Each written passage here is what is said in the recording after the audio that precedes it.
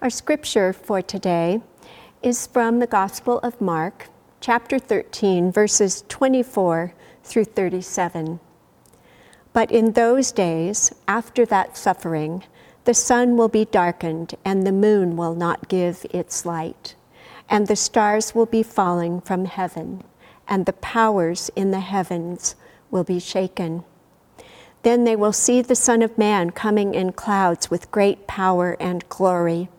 Then he will send out the angels and gather his elect from the four winds, from the ends of the earth to the ends of the heaven. From the fig tree learn its lesson. As soon as its branch becomes tender and puts forth its leaves, you know that summer is near. So also when you see these things taking place, you know that he is near at the very gates. Truly, I tell you, this generation will not pass away until all these things have taken place. Heaven and earth will pass away, but my words will not pass away.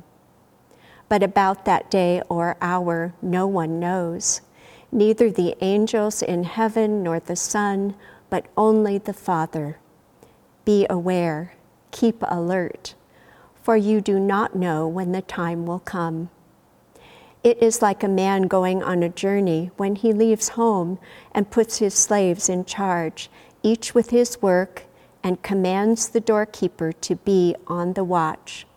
Therefore, keep awake, for you do not know when the master of the house will come, in the evening, or at midnight, or at cock-crow, or at dawn, or else he may find you asleep when he comes suddenly. And what I say to you, I say to all, keep awake. The word of the Lord. This passage is one often shared on this first Sunday of Advent. It has been referred to as the little apocalypse, with its warning that life as we know it, all we consider fixed and normative, will pass away. It is a passage easily looked at from a new perspective in this year of 2020. When we look back on these last months, so much we considered fixed and normative has changed in dramatic and drastic ways. This year we have had a novel virus and an unbearable death toll, severe storms and uncontrollable fires, the clearly visible ravages of inequality and injustice throughout our society and our world. That this passage begins with, but in those days, after that suffering, seems stark and timely, pulling this ancient text into our current times.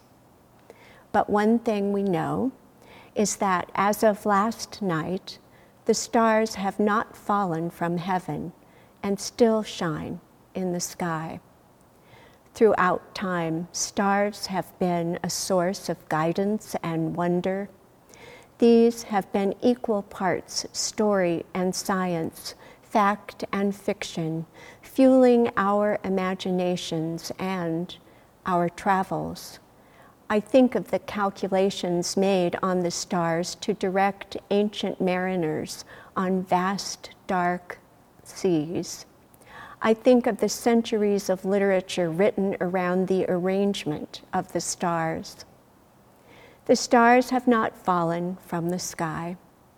As we look up for them, even this year, we can find a peace and order that seems to slip away on our most trying days. Stars, even memories of stars, can be as a reason to breathe our way back to God's love and hope as we wait through the dense, dark uncertainty we now face. As the stars intrigue and humble us, they seem to call us to reflect on our place in God's great scheme, to be grateful for these lives we have been given, and to face ourselves in these days on pause. The stars seem to murmur, "It is time now." We all know there is much to face.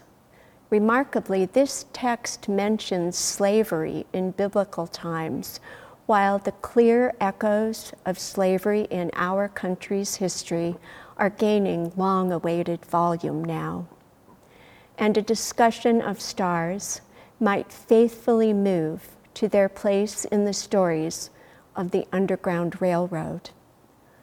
Slaves with everything and nothing to lose ran straight into the darkness, carrying their babies and their fear and their faith and the few things they owned.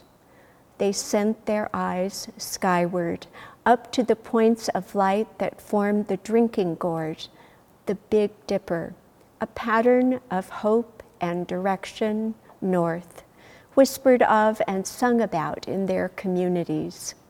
Information was spread by heroes like Harriet Tubman, who escaped herself and returned to lead hundreds to freedom, and by Peg Leg Joe, another famous conductor of escape. Peg Leg Joe was a colorful character who used his job as a traveling plantation handyman to share the geography of the Underground Railroad with a seemingly harmless folk song about stars, "Follow the Drinking Gourd." Many ran for their lives into dark nights to the melody he had taught them. Their desperate running is hard for us to imagine. Slavery, poverty, racism are all hard for us to imagine. Our abundance and privilege can keep us from this hard work. But maybe now in these times of hardship and unrest, we will be unable to avoid comprehending the pervasive inequality of our society. We now watch the most vulnerable suffering disproportionately yet again. I think back to a flash flood in Fort Collins years ago. On a typical summer afternoon, torrential rain caused water to slice through that city. Many places were damaged, but one of the hardest hit was a trailer park within feet of the railroad tracks behind a car wash on College Avenue. This was not prime real estate, which explains much. The trailers were nestled in a place of lowest elevation with the railroad tracks on a buildup many feet above these homes. There was a bike underpass nearby that funneled the water directly into this park. Residents died that afternoon, drowning in the water and poverty that put them in the flood's way. One story. There are so many stories in the world. One story that broke our hearts was of a little 5-year-old who somehow sensed the danger, grabbed her baby brother who was in their trailer with her, and ran. She ran just in time up to the railroad tracks, just in time and high enough to be beyond the water, only to see a train coming right at them. She ran again and somehow saved them both. Truly, can you imagine your child or a child you love being in that position? The daily expected and unexpected truths of poverty and bias are a worst nightmare from which many of God's people cannot wake up. But we can. Again, there are so many of these stories. Each puts a blunt edge on racial and economic disparities. Do we even hear them? Do we hold them away in abstraction?